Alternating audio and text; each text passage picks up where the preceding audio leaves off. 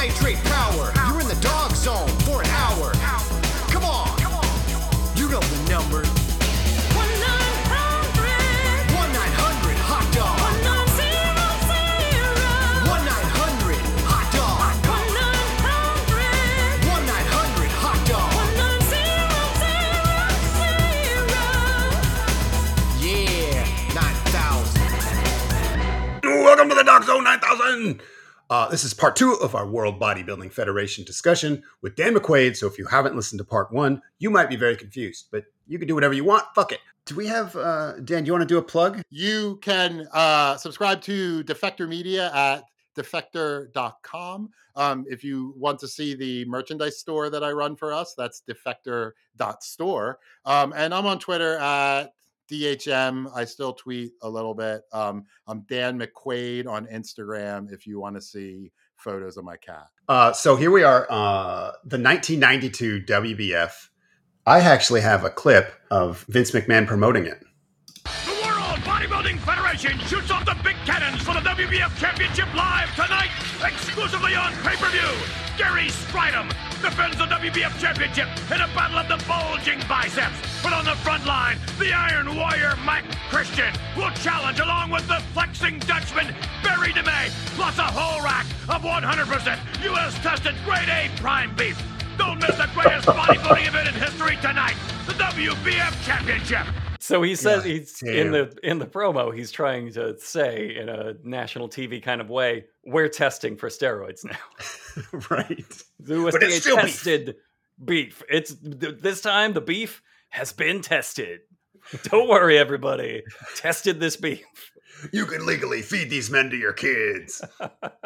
Okay, if you couldn't guess already, the big difference here is everything. But it's also Vince McMahon has decided the reason this wasn't a success is because it needed more of his personal razzle-dazzle. And he is now kind of the host, definitely the main announcer, and easily the biggest fan this has ever had. A big man has ever had. He is orgasming with potential at every single move of these large men. I do love how he's overcorrected in exactly the wrong direction. I think he should. Yes. I thought it was perfectly right. I think the only shame here is that we lost that Regis Philbin star power because he never knew. He never knew why it was him. He's like, clearly they paid him a lot of money, but not enough to not look at the cue cards the whole time. Right. So he comes. Oh, yeah. But when they came back, they were like, let's do it again, Regis. And he's like, are you fucking kidding me? No, I'm never doing the big man show ever again. So they replaced him with Mean Gene. So, okay, they've gone so much more WWF. Now the color commentators are not a bodybuilder. It's now Vince McMahon and Bobby the Brain Heenan. Who Tom is still there. Yes, Tom is still there because at the intro he says the most unbelievable bodybuilders in the world on the face of the earth, for that matter. Like in the world and on earth. It is Heenan's very first time watching bodybuilding. Right. He doesn't seem. I actually believe that. Like, I believe that was for a bit, but I don't believe he was willing to watch anything before this because he just has nothing to add aside from like his one running. I mean, act. he has the bit that every single person he's like, this is my pick to win, and like Vince acts like it's like the first time he's done the bit every single time, and then the payoff at the end is, "I told you so." Yeah. Was it worth it for that bit? I mean, it was one of the better bits. So it was like one of the only bits. But yeah, all right. Yeah, I think they opened with a great bit where Mean Gene gives everyone like 2 sets of bad news. Yeah. That's such a great way to start a competition. He's like, yeah, one guy's sick with pneumonia. Sorry, and then Lex Luger was going to be here, and he got in a motorcycle accident. They throw to him in the hospital. I actually have a clip of that. Even in a hospital bed, I look better than anybody there. But I want to watch the show. I mean, I need my pillow fluff. They keep on giving me these stupid bedpans. They take your temperature the wrong way here. I mean, all right, where's Lex, my please, chicken breast, my enough fluffy is white enough. rice? We're going to have to suffice to say that from all of us here in Southern California, we've really got to sympathize with you. I just can't imagine that a cold bedpan would feel good no matter where you are. I guess you had to be there. Keep watching, Lex. We're going to check back with you a little bit later on in the show. That's the worst I've ever heard a joke perform in my entire life. I did not know it was a laugh line. I just thought he was just like, yeah, bedpans suck. But Yeah, like, I thought it was, no, that was nobody else did. Nobody had sorry. any idea except for Vince McMahon, who clearly wrote it. You could hear him laugh at the joke he wrote. So I actually shook Mean Gene's hand once. Yeah. I paid $5 to do it. I was at a That's good worse deal. than- I was at a free.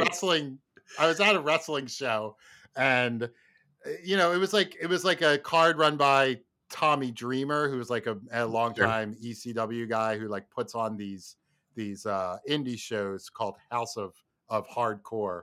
I don't know if he still does it. This was like 2018, 2019. And so they had like a couple wrestlers there, and they like sell their autographs, or you can take a selfie with them or whatever. And Mean Gene was there, and there was a sign that was like, Mean Gene action figure, $60, Mean Gene picture, $20, conversation, $10, handshake, $5. So I was like, well, whatever. I loved Mean Gene. So I was like, hey man, here's $5. Let me just shake your hand. And then he's like, oh, you didn't just leave the bathroom, did you? And I was like, am I allowed to reply, or do I have to pay another $5? Is this a trap? It's like handlers and Mean Gene like all laughed, and like it was like I got to do like a bit with Mean Gene. It was amazing, But yeah, I love going to indie wrestling shows just because like you may see like Animal from the Legion of Doom there, selling his autograph, and some shitty or good wrestling. I've got Mean Gene action figures for $24.99 on eBay. So, well, that's up negative $35. That's a It's a sound investment. This was signed. Okay. So maybe it. So those would be value. check, because that's going for 20. And I mean, and like considering he charged $5 for a handshake, I assume an autograph of an action figure was. Does it come with a handshake? Here is an autographed Mean Gene action figure that is $200 on eBay. Signed. Okay. Well, I guess he had to be there. That's what it has to be what it says when you pull the little string. I was with a friend and we stopped at a Mean Gene Burgers, which I didn't know was a thing, and we just found it along a highway. And we were there, and we were like really excited. We thought it was such a funny idea, and like we bought a T-shirt, and like we're making all these jokes. We took a picture, and they're like, why the fuck are you guys so excited? And I thought that was so funny that like. I'm like, you don't understand the absurdity of a Mean Gene Burgers, I guess, because like you work here, I suppose, but like we think this is weird. Was it even connected? Did he have any idea that it was? Oh God, what it was he supposed had to to have. His head was on everything. Why is this funny to you? This is my life. Yeah, and it hit him. It hit us that like, yeah, he makes a good point. Like it really killed our enthusiasm. Fucking never forgive that guy. Much like let Mean people Gene have fun, did. you fucking asshole. Flip the burger. Let us live our lives. Much like Mean Gene did with the entire momentum of the show in the first 2 minutes. Why was Lex Luger so angry? Also, like, I guess so. Like that was a legitimate. I don't think that was a legitimate hospital bed. No. But he did have a legitimate motorcycle accident. Yeah. That led to a real injury, and that is why he was not there. I don't know why they thought that the best way to solve that he could no longer be there, was to like have him be like a real jerk in the hospital. And I feel like that had to have been his character, but like the crossover, I think you're being overconfident with like people following the WWF. I guess. Well, I think it's more simple than that. Like, if the first thing people resort to when they're very bad at comedy and they don't have any time is the angry character. Like, you see it in every improv. Well, I'm just grumpy. And like, I think that's what they gave him when they were like, he's been in a what? What? All right, I'll write did you say a hospital bed sketch? Okay. He's still going to be in the thing. All right, well. He's in a motorcycle. I've got it. Cranky. He doesn't like being in the hospital. That's a premise. He wants his fluffy white rice. Is that I'll put it in the script. Whatever. Well, I will put a little note here that if it bombs, you can say, I guess you had to be there. Right. Oh, so fucking weird. And like just lets the air out of an already empty room. Which again, I want to remind everyone, this is the least successful pay-per-view in American television history. I'd have to double check the sources, but that's what I read. And it so now let's start the show. Like Eddie Robinson comes out, and he was the guy. Did we already announce? Well, what was the other guy's name? That there was another guy out sick. Lex Luger couldn't be there, but also one of the competitors they said came down with pneumonia and couldn't be there. Yeah, that was Vince. Yeah, Vince Comeford. That's right. Okay. So already we're one disaster down. But we dodged a bullet because he was a Native American in the first one, and this bigger and more spectacular show, he would have had a full headdress on, no question. He would have scalped somebody because that's one of the themes of this, and almost every one of these sketches. I'm going to say 60% of these sketches open with them murdering somebody and then turning around to pose like, fresh off the murder, here's my muscle. Coming out, doing the scene from Bone Tomahawk. Here comes Vince. He turns around after he splits him in two. And look at the muscles that split that man in two. Look at him devour the entrails of his victim. He gets that protein. But Eddie Robinson comes out and he's doing a full Rambo thing, and it shows that the packages have upgraded from them in their kitchen making vegetables to like a full Rambo cosplay, like loading an M60, and he comes out, and this is where I should have loved it, but I inexplicably did not. He starts shooting ninjas with his M60. Instead of posing in any way, he's just like, rat-a-tat-tat, I killed a ninja. Rat-a-tat-tat, killed that ninja. See, this is where I started absolutely loving it. He came out, and I was like, well, he's just going to pose with the gun and put it down. And then he aims it at the crowd, and I'm like, wow, this is a different time when you can aim a machine gun at the audience. And then he starts pulling the trigger, and like guys start dying, and you're like, what? They're ninjas? The ninjas fucking storms the stage. Huge biceps, more ninja murder, and a little slow kung fu fight. It was great. Yeah, the little kung fu fight. Oh my goodness. After the routine, there's like more bit, and like ninjas come on to the stage, and he like, instead of shooting them, he like gets into like a little like fight with them. Yeah. And his like spin kick is like so one of the funniest things I've ever seen. They really can just lift weights. He like hits the dude's like thigh. Like he can't get high at all. Yeah. Every act of physicality other than lifting weights, these guys are just completely inept at. But it's adorable in an adorable way. Tom Platz has a little bit of feedback for his routine. Do you guys still want to hear that? Please. Big biceps. Thanks, Tom. This has been a year. Clearly, it's been triple the budget of the first one. Yeah. And Tom nobody had any notes. Nobody had any notes for how Tom did the first time, where the most interesting thing he said was he made up a lie about muscle fibers instead of answering a question. And everybody's like, you did fucking great. You did fucking great, Tom. Let's get you back with no notes to point out the large man in the large man competition has big biceps. I've been working on some quips. I got one about how a guy looks strong. That'll be interesting. Real strong. Yeah. You can sort of feel it hemorrhaging money. Like you say, it's got triple the budget, and like everything you see just seems too expensive. Like unrehearsed, too expensive. Yeah, they rented out a jet for the next vignette. They didn't fly it, but they rented out a jet to sit in. Yeah. Yeah. I assume that still costs some money. See, He I probably liked- did not get the cooperation of the United States Navy for the scene. Yeah, that was somebody's collector jet. They paid. So Yeah. I liked that some of the guys, like what's his face up there, Major Guns, Eddie Robinson. He got his new character, Major Guns. But some of the guys are just like, nah, your character rules. Top Gun, Tony Pearson, you're the jet man. Again, we know that you're a lifeguard. We know it has nothing to do with them, but they're like, yes, the jet man. And here's what struck me as insane early on, because they started to announce the lineup, and I was like, wait a minute, is it all the same people?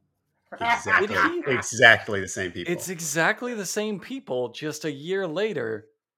It's astonishing that it's not even a competition. Like, it's just, you really thought year after year after year people would watch the same guy with the same muscles do the same poses? What was this? What was the game plan? It's fucking crazy. Maybe it's crazy. This Top Gun thing. Speaking of crazy, they did a full systems check for this jet, and it goes on for 15 Way minutes. too long. God damn it! Then there's a whole dogfight that he's in, but of course it's not him. It's just either him as in a studio or just a different actor in a helmet, just looking around while they play footage of jets fighting. And like, do they fucking think we think this is happening? Like, I get the idea that he's a jet fighter. Cool. Like, so let's wrap it up. But it's like, no, like this is real footage of him like having a jet fight for 40 minutes. The vignettes seem to like shift between like, this is just a bit or like, this is real, like without any sort of like thought to it. Like, it's like 17 different people wrote this, but like, no, I'm pretty sure just Vince McMahon wrote all this. Yeah, this is a Vince McMahon joint. My favorite part of the I guess the lore, the world building that if this is one cohesive world, is that all of the other parts, like the main part goes to the bodybuilder. He gets to play pretend. He gets to play, I'm the jet man. But all the other parts go to the same 4 skanks just doing. So even like the flight check lady goes to a skank doing the best acting that a professional, and I say it with all the love in my heart, a 90s skank can do. Yeah. And they just rotate how Vince them out, found whatever. her. He looked it up at the yellow pages. Well, there was before it was an insult, it was a career in the 90s. You could just be a professional skank. My favorite line during the Jetman Tony Pearson set is, I think it has to be Vince. I didn't write down who said it, but it's right after he says totally drug free, and then he goes, "You've heard of James Brown, the hardest working man in showbiz. Well, this is maybe the hardest working man in bodybuilding." Doesn't even commit. God. Yeah. I guess I have heard of James Brown. Yeah, good point. For a person who's not named James or Brown. They also say, this is the first one they say, Tony Pearson, the man who wrote his own rap. And then they start playing his own rap about being the jet man. I did not take a clip. If you're expecting me to hit a clip, I did not take it. God damn it. I was considering doing this it. Rap was harder to hear. It was. They talked over it the whole time. But man, they were going for an album. He was going to be the jet man. Just completely, totally drug-free jet man up there. And of course, Tom Platz also adds, look at that back. You got him. I guess we talked about Mike Quinn in part 1. But a little bit. This is like, so according to several bodybuilding message boards that I read while researching this is like an infamous routine for how bloated he is. He is very bloated, but it opens with Mean Gene making a Rodney King joke. He's like, Mike Quinn won't be here. He's been arrested. But we know your police chief, Daryl Gates, loves video. And he went there. Then they cut to him in prison, but he's like wearing a straitjacket, like it's like a sanitarium in a movie in the 50s or whatever. Right. And then I thought that like it was good. I was like, oh, he's gonna rip off this like straitjacket. That'll like look cool at least. Nope. It was like it took him so long to get it off, and it wasn't like give him a trick it one. was so unflattering somehow, like him taking off this. Then he's like on the run from out of the jail, and they're just like, "Whoa, that's what happened in the jail." And then they cut, and he's coming into the arena or whatever it was, and his line is, he goes, "Vince McMahon, baby, Vince McMahon." Yeah, what does that mean? Mike Quinn has one of those personalities where he says "baby" at the end of every sentence, as if he's like, this is my announcer guy. Oh, look at me, I'm a fast talker, baby. I say things and then I say "baby, baby." They did. It's worth noting for what happens after the little pose down. He did kill several police officers in that skit. Right. He didn't just make it. He didn't burst out of the wall of the jail cell like the Kool-Aid Man. Just like he didn't burst out of the straitjacket. They made everything look real hard for him.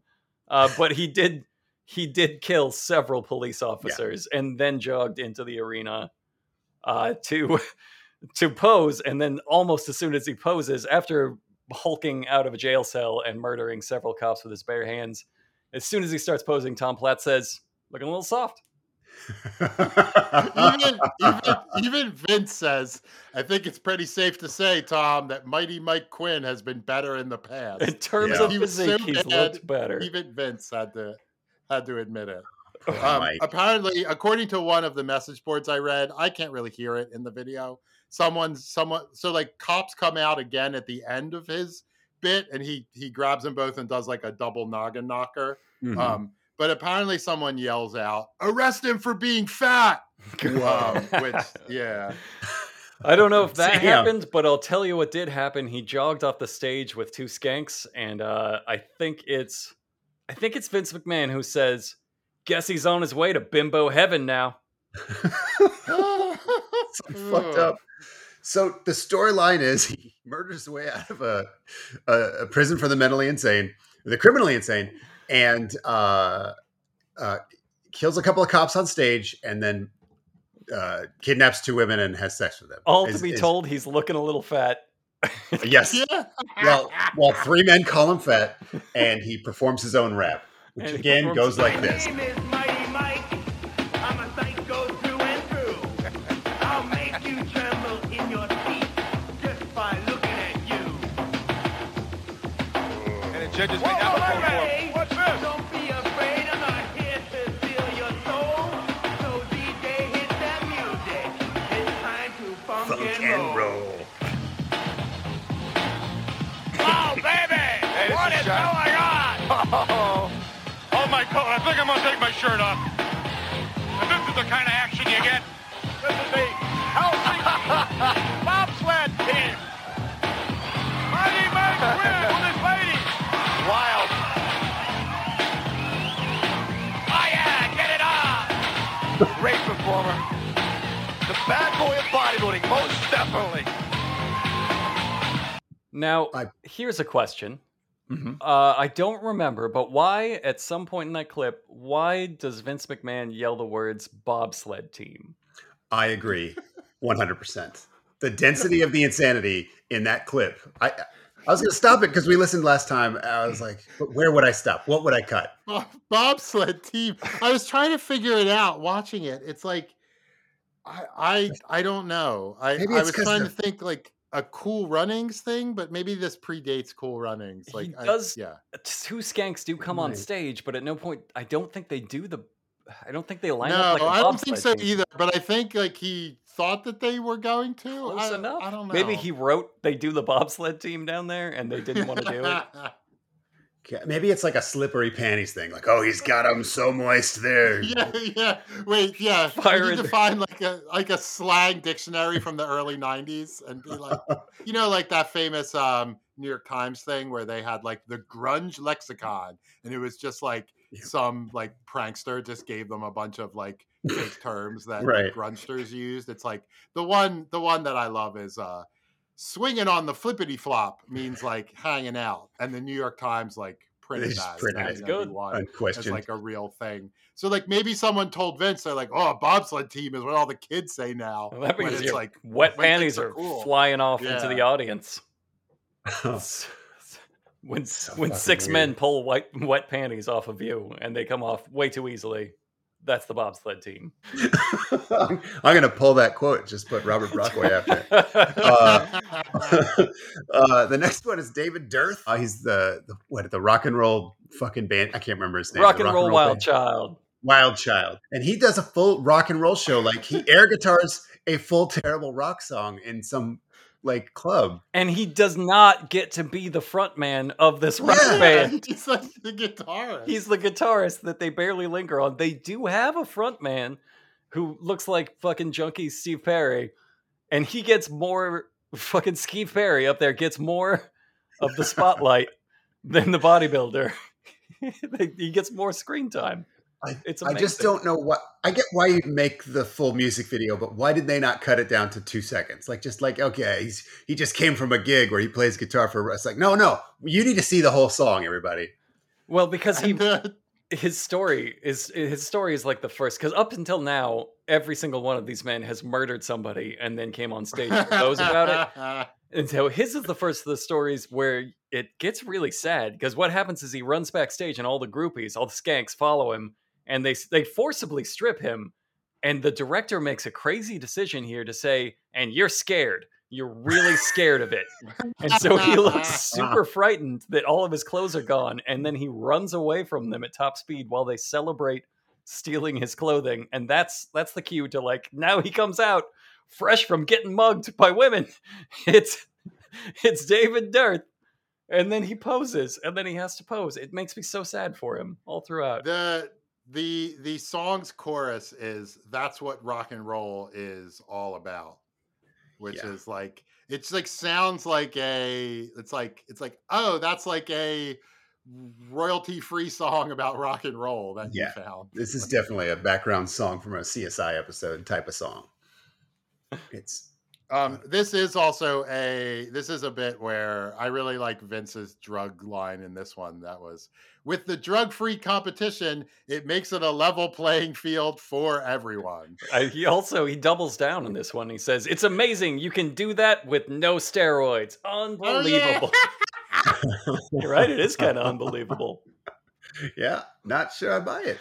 Luckily, Platt saves the day. He comes out and he says, ooh, he's rock hard.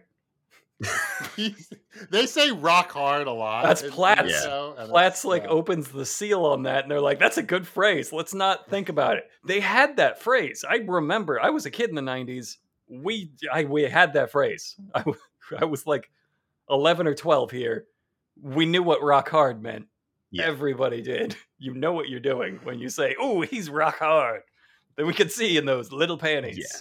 Like Vince is sexually squealing for half of the show and talking about how rock hard these men are. Get it on, bobsled time, baby. I don't know what the fuck he's saying.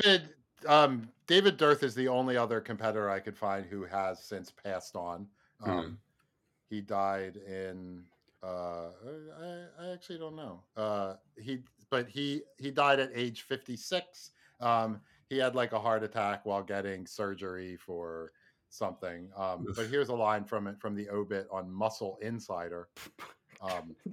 David's brutal honesty about his recreational drug use, steroid use / abuse, run-ins with the cops, sexual conquests, bar fights, family deaths, training injuries, medical problems, and job losses made him a fan favorite among the bodybuilding fans who grew up in his era and newbies who'd never heard of him before. People charged screenshots from his posts on other forums, which made David even more famous. Can I just say, looking up and reading from the obituaries of all the competitors is the darkest goddamn bit I've ever heard. Yep. Only two of them. I love it. Are dead, but did you only happen to look up two? No, I looked up everyone. Yeah, you looked up everyone. Because I figured everyone was going to be dead. And in fact, that's what I'm saying. And you're right. No, I'm not saying you're wrong. You were absolutely correct to do this. It's just so dark. I'm not saying I'm proud of it. I'm just saying. You should be. It was much needed. It was a much needed reminder that this was a really bad idea for everybody involved. In every way. In every way. I'm kind of like, I'm relieved that his story is real, because all these guys have like bad boy stories, but you're kind of like, you look like a dude who just lifts a lot of weights. But David Darth is like, no, I was a real dirtbag. Like, okay, that's good to know. I do. Yeah, like, oh, he kind of is the rock and roll wild child. Yeah, he really was. I mean, rest in peace, but he was. Yeah. Because I don't think that other guy was a real fighter pilot. No, now some doubts are being thrown. Can I it's my favorite one is the next one. Can I do the next one? Please. It's Mike Christian, the Iron Warrior.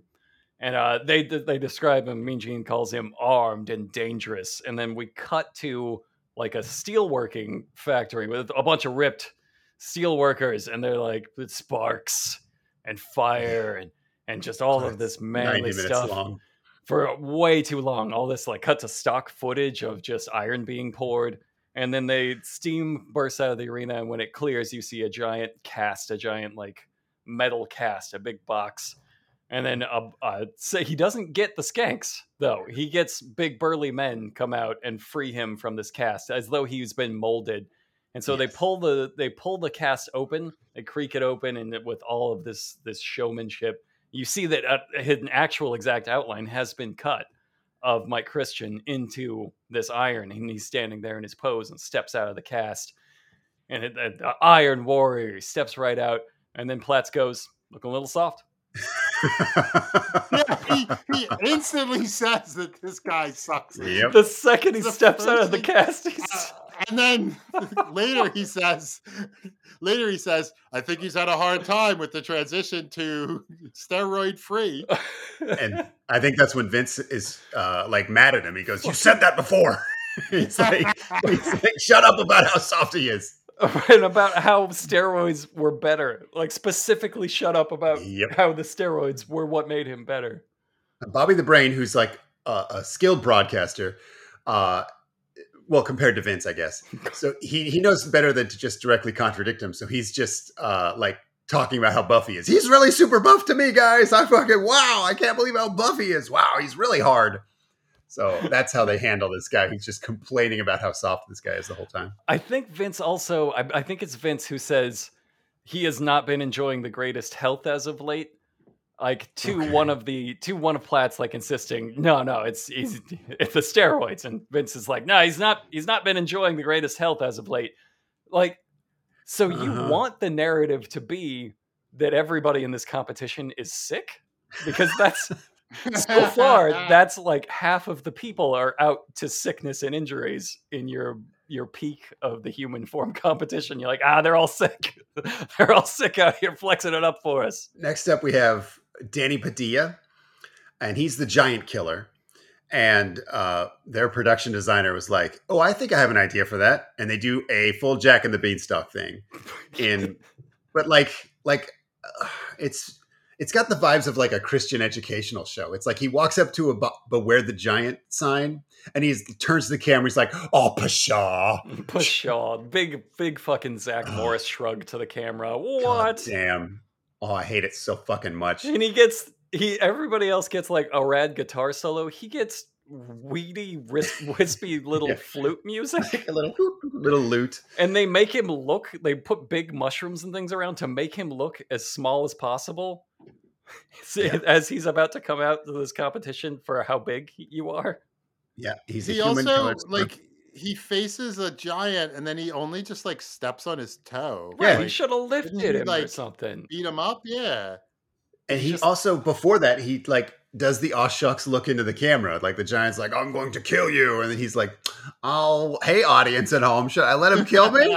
Real Bugs Bunny shit. And then he just stomps on his foot like Dennis the Menace. That's how Dennis the Menace would solve it. That's how like a child. That's a Home Alone bit, and it has nothing to do with how strong you are. Nothing in this makes you look cool at all. And then he explains that's why they call me the giant killer to the camera. And again, like Vince made this for 4-year-olds. Except if my daughter saw this when she was 4, she would have said, "Dad, this is fucking stupid." And then after all this, he just emerges from the shadows weirdly nude. So again, like the tone is all over the place. There's also like big fake mushrooms on stage. Yes. But then Platts instantly says that he sucks this year compared to Everybody last sucks. year. Platts is out here just going, everybody sucks now that they're not on steroids. And then Vince replies, "That's what you can do if you're drug free and you're 41 years old." And own a bodega and just have to bowl until 4 a.m. And are a real little guy. Fuck.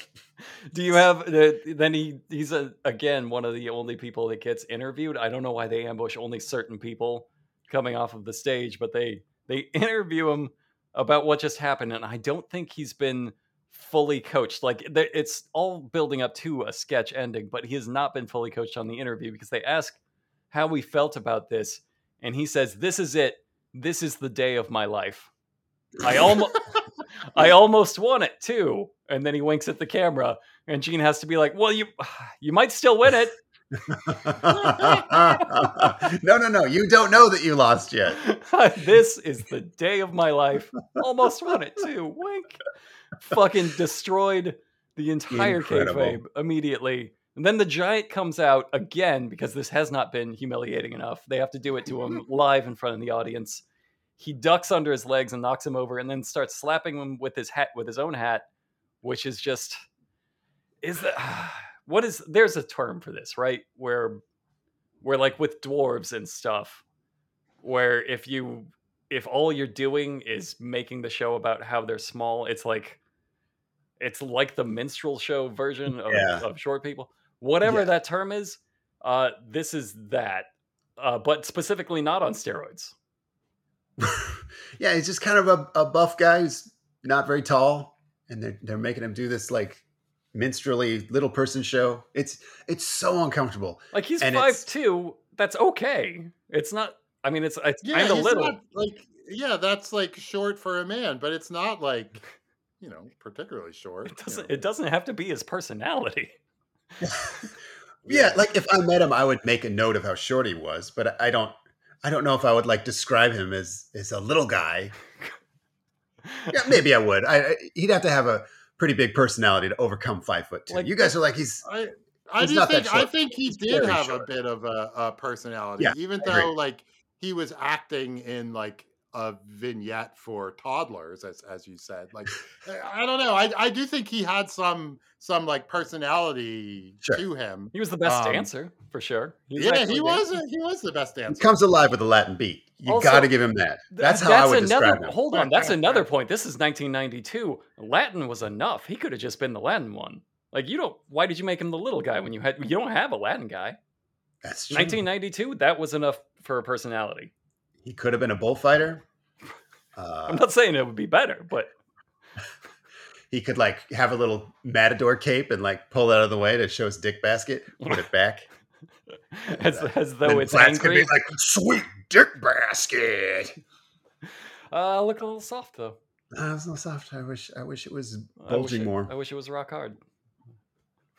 The next guy is the Future again. He's kind of a robot thing, same as last year.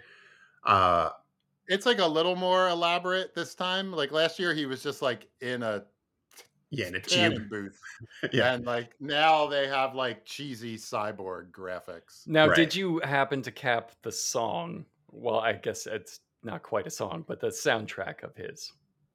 I don't think I noticed. So I am going to have to do the robot voice. Please. Initiate bicep phase. Abdominals. The whole time. So embarrassing. I like that he like walks like the Terminator on stage, but like to the beat.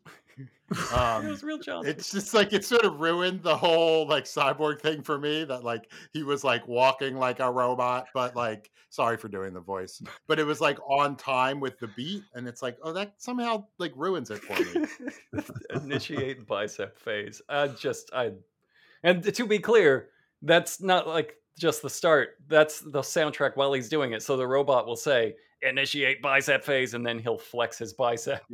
As though he's going through the routine. And he's the Future. He's a cyborg. He's do you have what Vince says? I do not. Vince says, He's doing it drug-free. And does anybody have what Platt says? I do not. His waist is a little wide. What a gentle way to put it. That's like how you tell your wife your dress isn't fitting. Oh, He's doing it drug-free. His waist is a little wide. His waist is a little wide. I don't know how to put it, honey. Jesus Christ.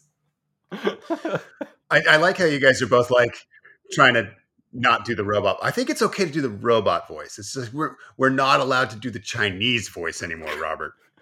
That was my best robot voice. That's the best I got. I do like it that they do a little package here to explain the process of judging these bodies, even though this one is 100% of work, and Danny Padilla has already like explained that. They're like, oh, yeah, we look at the vascular blah, blah, blah, and the symmetry, which again feels really late for it. Like this should have been the first thing they showed at the start of the first one. Yeah, in absolutely. part 2, like halfway through part 2, they start explaining what the point of this is. So why are we doing this? Oh, right. Yeah. It's like this podcast. It's run just as well as this podcast. A guy who we've never seen before named Dave Draper talks about how they're looking for talent in a person and things that go deeper into the person, into the character. Right. And it's just like, now I feel like I'm further away from how this competition is judged. So you're judged on your muscles. I found it fascinating that they called out vascularity. Like, you want or don't. They didn't say which direction. They're like, we judge them on their vascularity. Like, right. Judge them on their veins? Is good? They good, did call that one guy thin-skinned like it was a real compliment. So I say the more veins, the better. And remember they said that one guy had a fire hose vein. Yeah, you're right. The fire hose vein. In the first one, they talk about how they're looking for mass and density. And my wife kept being like, aren't those the same thing? Like, I need more explanation here. Yeah. Your wife is the Emperor's New Clothes character. Like all of this is just a bunch of guys talking bullshit that falls apart the second anyone asks just a really common sense question. I have a clip from the WBF Body Stars. I wanted to talk about that just briefly because there was a TV show that went along with this. But the TV show was kind of just a commercial for it. And this was so obvious that they couldn't find any advertisers. This was like something that aired on Saturday mornings on USA. And it was such a commercial for this pay-per-view that advertisers are like, I'm not going to fucking pay to be a part of your commercial. So Vince McMahon had to buy the whole airtime like it was an infomercial. Was it a cartoon? No, it was like a behind the scenes. It made me think of it because of this behind the scenes we're talking about. And it just sort of showed like the bodybuilders lifting weights and like what they eat. This is sort of like the packages from the first one. Here's a clip. Hello, I'm Vince McMahon. Join Cameo and me for a behind-the-scenes look at the superstars and the super bodies on WBF Body Stars. If you're into bodies and what makes them look so good, then you don't want to miss WBF Body Stars. Every Saturday morning on USA. It's about health and fitness, hanging and banging, riding and sliding, food and fun, fashion and passion. WBF Body Stars, you've got to want it. Fucking riding and sliding. Riding and sliding. That's that bobsled shit. That's that bobsled shit. You just, if you're into bodies, is an incredible. You're into bodies, children. If you love bodies, no, you're not, Vince. We can't say that. That's expressly illegal in every country to say that to a child. So just one other way this thing was hemorrhaging money is Vince McMahon had to buy an actual infomercial for it to again perform worse than any other pay-per-view had in the history of humankind. Is there anything they could have done to lose more money in this one? Like, I scientifically don't think so. I think imagine. It's so jam-packed so rapidly with things built to get you fines, to make you like permanent enemies with anybody that could potentially recover from this, to drive sponsors away, to just sink money on nothing, on set pieces, to rent a jet for a guy to come out and flex. Like, nobody that cares about the second thing gives a shit about the first thing. Yep. and vice and versa. everyone that's touched has a reason to file a lawsuit. Like Several it's are just dead. asking. Yeah. It's fucking good God. This, and you said this is the same stage as those crystal light aerobics dancers, right? It was for the first one. Like it was a very similar looking stage. This one was way more 90s. The first one was way more 80s, despite that they were both in the. I'm just looking for a lingering curse. I'm looking for like maybe somebody died on that stage in a tragic way, and I don't. I mean, several people died on the stage like during the show. Not like actually died. I mean, but slowly. Characters died. Right. Several police officers. This was a. I mean, they were dying. God, the next one is Barry DeMay, and he does a Don't very, just very leave it long- there. Barry DeMay, the flexing Dutchman. Yes. Oh, you're right. The flexing Dutchman. And he's very handsome. And that's like where they're going with it now. And he does a very long, like casino thing, like 007, like Baccarat game. Like, And- despite the fact that it was at a casino last year and is not at a casino this year. Yes. I had to go back and pay more to this same casino. And Vince just giggles and cheers through the whole thing. He's like, oh, he's a lady killer, all right. Like he just can't get over fucking how wrote fucking it. hot this dude is. 100% he wrote it. The Yeah. way he giggles through it and nobody else does, and he's just like, yeah, this is great. This is great. Is absolutely a writer like seeing his sketch come to life. He's like, yeah. He's the James Bond of vascularity. Look at it. Look at that fucking anaconda on his neck. Look at that thing. And I think what he thinks is that he's got one for the ladies. Like this guy's going to be a hit with the ladies. But I watch a lot of like hunky videos from the 80s, and they think it's for the ladies. So there's like sort of this game they play where like, hey ladies, this is a video for you, but it's absolutely for gay men. And like Sure, that's like what Vince is. He's making the classic mistake here that like, I guess it's kayfabe, but not with Vince's case. Like Vince sincerely thinks the ladies are going to love this. This is not an act. Because he loves it. So why wouldn't everybody? Now, I don't follow the internal logic of this sketch. So he goes to a casino, nothing. It takes forever. He's just gambling. He's not even saying anything cool. He just says like, yeah, let's go again. I actually left and like made a sandwich and came back and he was still gambling. He was still calmly gambling. Finally, a casino skank like just assaults him, comes up and starts groping him. She says, "I'll be good luck for you." He does win, and then she says, "So you earned this," and gives him like an amulet, like some sort of skank. Fuck amulet. Like a skank fuck amulet. A skank talisman, which one can use to summon that particular skank in battle later. She gives, so he won, and she gives him an amulet, and he's like, he looks confused because she says nothing, and she just kind of leaves, and he's like, well, now I have your amulet. And then he comes back to her room and is like, did you want this back? He uses that as an excuse. That's the excuse to get together, is that he confusedly returns her amulet to like, was this a loan? It's like when you leave a sweater at someone's house. Like, I got to come back with my sweater. Then he exits the hotel room and he's like on stage. Like there's like a little like hotel room door. So he that fucked they her. set up on stage. So that's the role you're playing, is that he came straight from fucking her, walked out his hotel room door. It opens onto the bodybuilding stage. Which means, that means there's also the penitentiary for the criminally insane on the other side. Fucking who zoned this neighborhood? Oh, Vince McMahon. It just hit me. Now, I don't have any of Tom Platz's lines for this pose off. I wrote down a bunch of Vince McMahon's, though. Okay. His first is, oh, nice, look at those abs. Oh, that's one of them where he just loses his mind. They say he knows how to handle women and dumbbells. Same thing to me. That was Bobby Heenan. That was Bobby Heenan. Line. You're right. Vince McMahon is the one that says, I could pick up the slack for the guy if he wants, referring to the woman he's just left, saying, I specifically prefer the sloppy seconds while he's posing. He might be talking about his flaccid penis. He might be like, oh, let me just carry your flaccid penis for you, sir. Either way, And then when he the You're whole thing, spent and flopping, dong. You majestic beast. oh, the dog! Look at those dogs!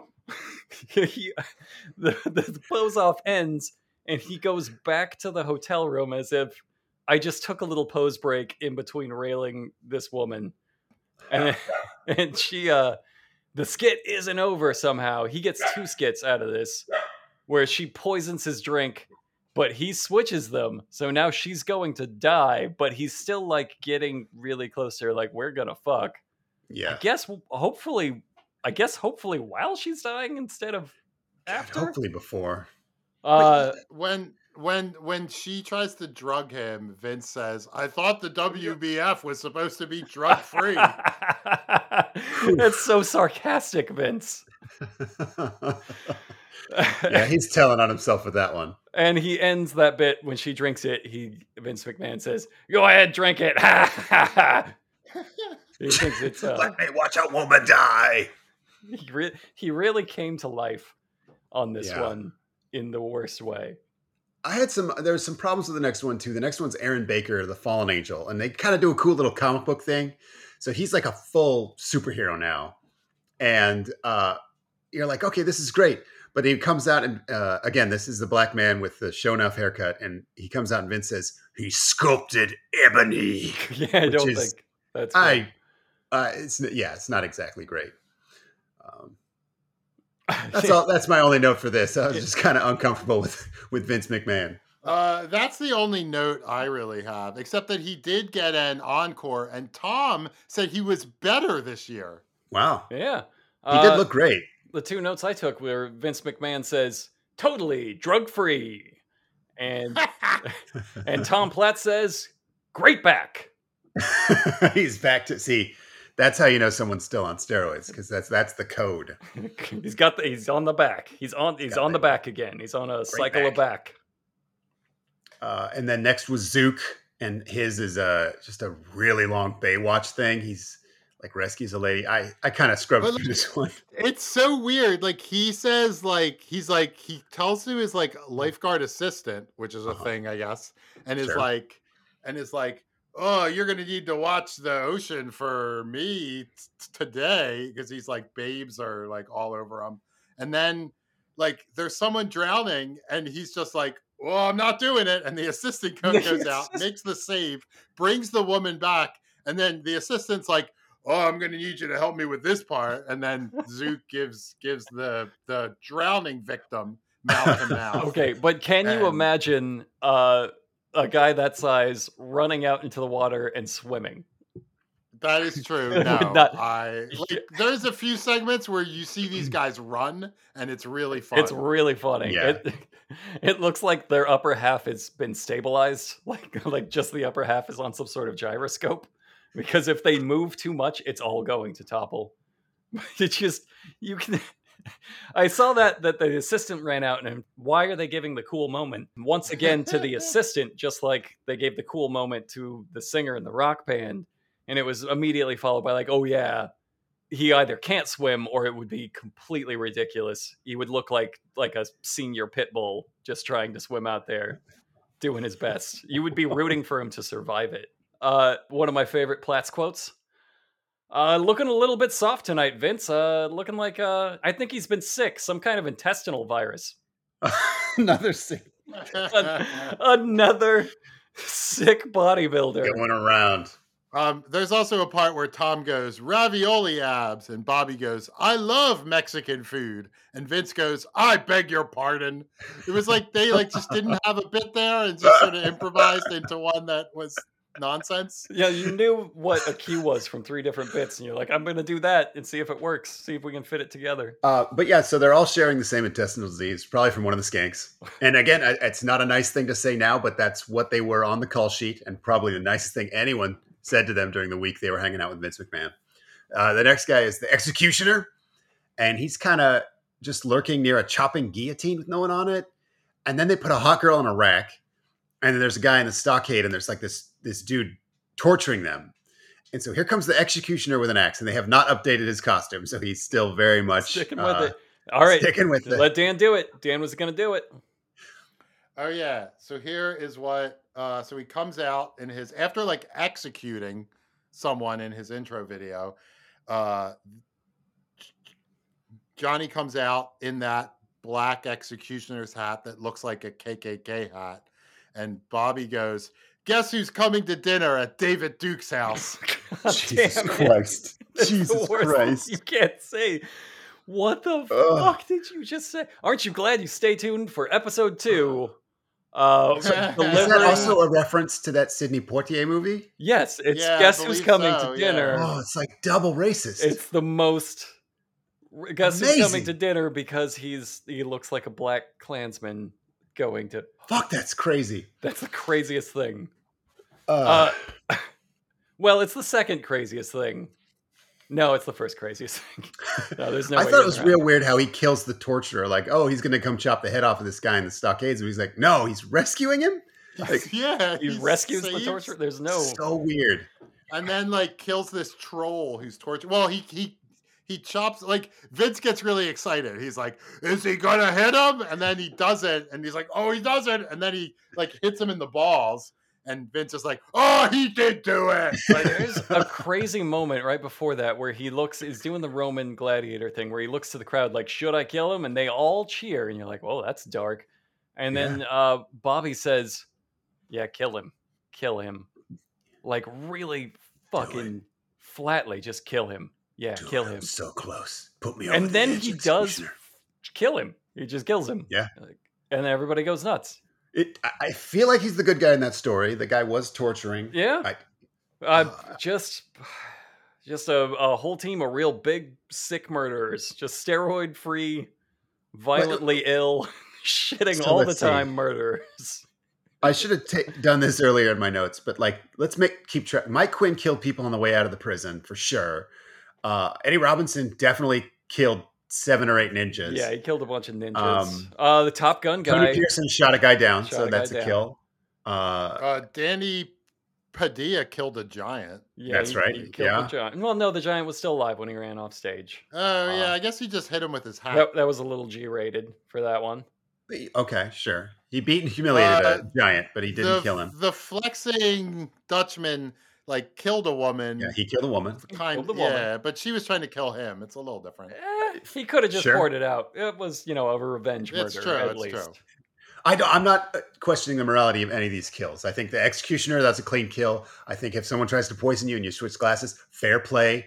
Ninjas, absolutely. If you see a ninja, go ahead and kill a ninja. That's what they're for. But it is a little weird that the vast majority of these men kill somebody and then come out and pose. I agree. That's the point I'm trying to make. It's also weird how they're all ill, and that's the preferable. That's the preferable thing you want us to think. And they specify intestinal virus, so you're supposed to picture all of these men just shitting violently. Just shitting. That's why they call him the Jet. Next is Gary Strait. You got to get your Tom wait. Platz. Oh, give me that Tom Platz. I can't believe how huge his back is. Platz. Gary Stritum's next, and his isn't supernatural. He's on the street telling kids to get high on life. And I find some gangbangers. I have a clip. Oh, thank God. Yeah, how'd you get it? See, if you want one of those cars, you need success. Because with success, there are rewards. Yes, sir. You could have one of those cars, too. You got to get off the street, man. Yeah, man, so, how do you build a big body like that? Yeah, Holmes, what's the body in it? Like this? Hard work and dedication. Just like anything in life. You want it, you got to work for it. So, man, what's the secret? Yeah, so what's the secret? Stritum's secret? Yeah. Too legit to quit.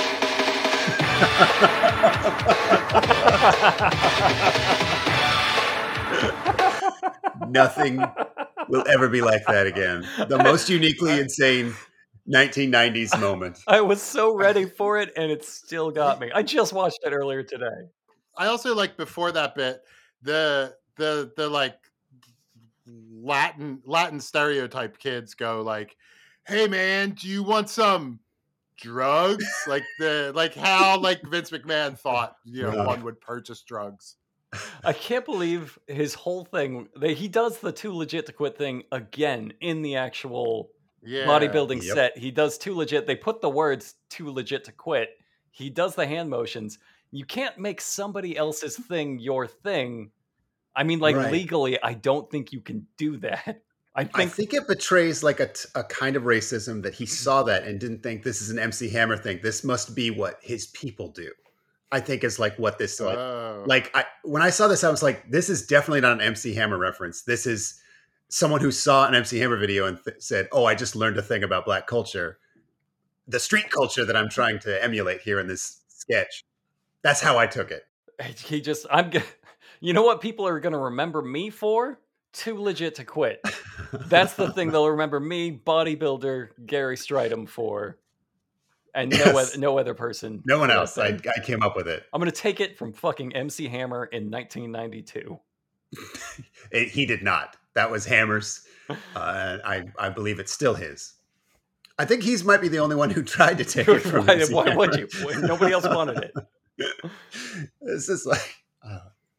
it's taken like, I'm cuckoo for Cocoa Puffs. You're like, no, I think that belongs to Cocoa Puffs. And I also don't think it works for your situation. Right. Yeah, it doesn't. Like how did he's like the kids are like, oh wow, how do you get this level of success? And he's like, you just gotta be too legit to quit. Like it's probably not even the biggest song of the early 90s you could quote. Like kids, you see, you just gotta be Please Hammer, Don't Hurt Him. You got a Bad Medicine by John Bon Jovi. You're allowed to take that one. I don't know why, but you are. Thanks. So now they interview all the guys. There's just like a real sad energy, and they talk about all natural bodybuilding. Like they're just like exhausted, like with life in general.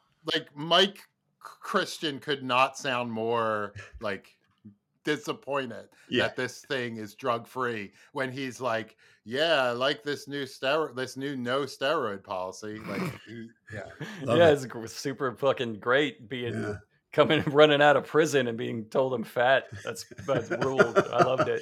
Yeah. Have you ever like gotten your pump on in your late 30s and then woken up the next day without fucking steroids? Because it fucking sucks. Also, I think 6 out of them say I'll be back. Hold on. Maybe what year did Terminator 2 come out? I want to say it was 92, right? I think it's 91. Terminator 2. 91, yeah. So every single one of these big guys thought they were reinventing the world when they said, I'll be back. In a row. They're in the same room. One of them said, I'll be back. And instead of being like, oh no, we're wearing the same dress, he was like, I'm going to say it too. And they did that 6 times. He took mine, so I'll just say, I'm too legit to quit.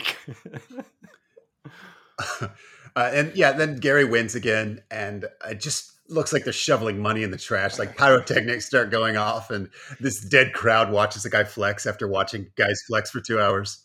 Wait, there's also a bit at the end where they go back to Lex Luger, and he's like, they're showing vignettes of him on the cover of SI and of Time, and then of the World Bodybuilding Federation magazine, like as if that's the biggest magazine to get your face on the cover of. There's also a bit at the end where like Mean Gene just like forgets what's going on. And I didn't notice this until when I was doing research. I found a recap of it on the website wrestlecrap.com. Great website.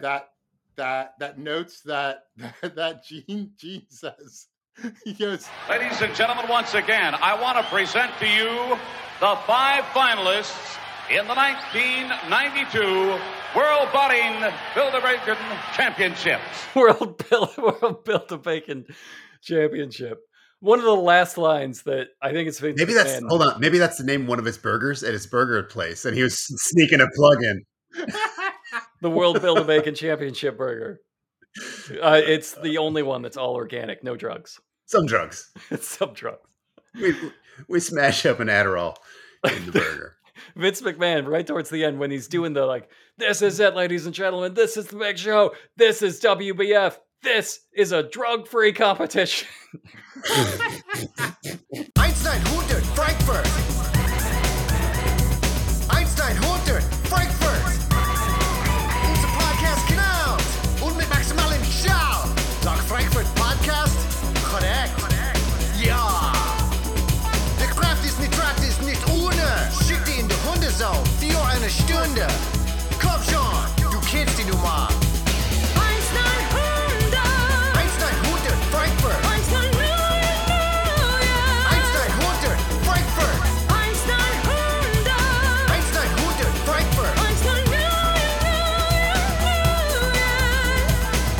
Ja, 9000. There's nothing so tragic as when the young die before the old. Here at Hot Dog Space Camp, we know that all too well. A moment of silence, please, for the late Hot Dog Space Class, 2023. Three Finger Louie, Aaron Croston. Adrian H. just wanted to see the stars. Fuck. We told her that's not how it works, but she was a dreamer. Aiden Mouat, Alpha Scientist Java, Unandy. Armando Nava worked hard, partied harder, and, they say, died the hardest. Badger, Benjamin Cyronen, Bim Talzer, Brandon Garlock. Brian Saylor was the first to suggest they steal a real rocket, but we're trying not to place blame here. Brianne Whitney, Brockway loves the meat pilly. Still does. Barry Tumac. Cyril was the one who actually stole the rocket, and it's his fault. Chad. Chance McDermott. Chris Brower. Curious Glare just wanted to smell space. Devin the Rogue Supreme. Dean Costello. Donald Finney will never forget your tragic last words. Ghost ride the whip! Eric Spalding. Fancy Shark. Jelliho deserved better than to be torn apart by space apes, but he did bring those apes up there. Greg Cunningham. Hambo. Haraka. Harvey Penguini's parents are suing the school. We understand they're hurt, but exploded by asteroid is a pretty classic act of God. Hot fart. Jaber Al Aden died how he lived, on the moon. Jeff Haraski. We've lost every one of our precious Johns. John Dean's family asked us to say, may he rest in the peace he hated in life. John Hector McFarlane's family asked us to say, may he rest in war. John McCammon's family asked us to say, may the bastard find no rest.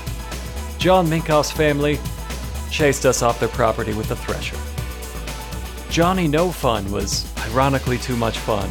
It turns out space is not the ultimate bong cooler.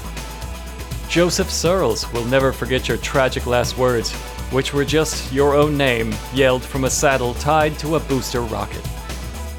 Now, it may not hurt as badly as losing the Johns, but we lost all of our Joshes too. Josh Fabian, we hope you finally found Alf. Joshua Alf Graves, if only the two of you had met in life. Josh S., we hardly knew ye. Nobody could even find a picture. Leading theories say you were an urban legend. Ken Paisley. K&M. M. Jahi Chappelle. Mac Miserable. Matt Riley, when you enrolled, you told us you wanted to die naked on a comet. We laughed at the time. Max Baroy. Michael Lair. Michael Wells. Now, the school is suing Mickey Lohman's family for defamation. We are not a school full of buttholes who teach kids that rockets point down. Mike Stiles. Moju. ND. Neil Bailey. Neil Schaefer will miss your laughter most of all. It went like this.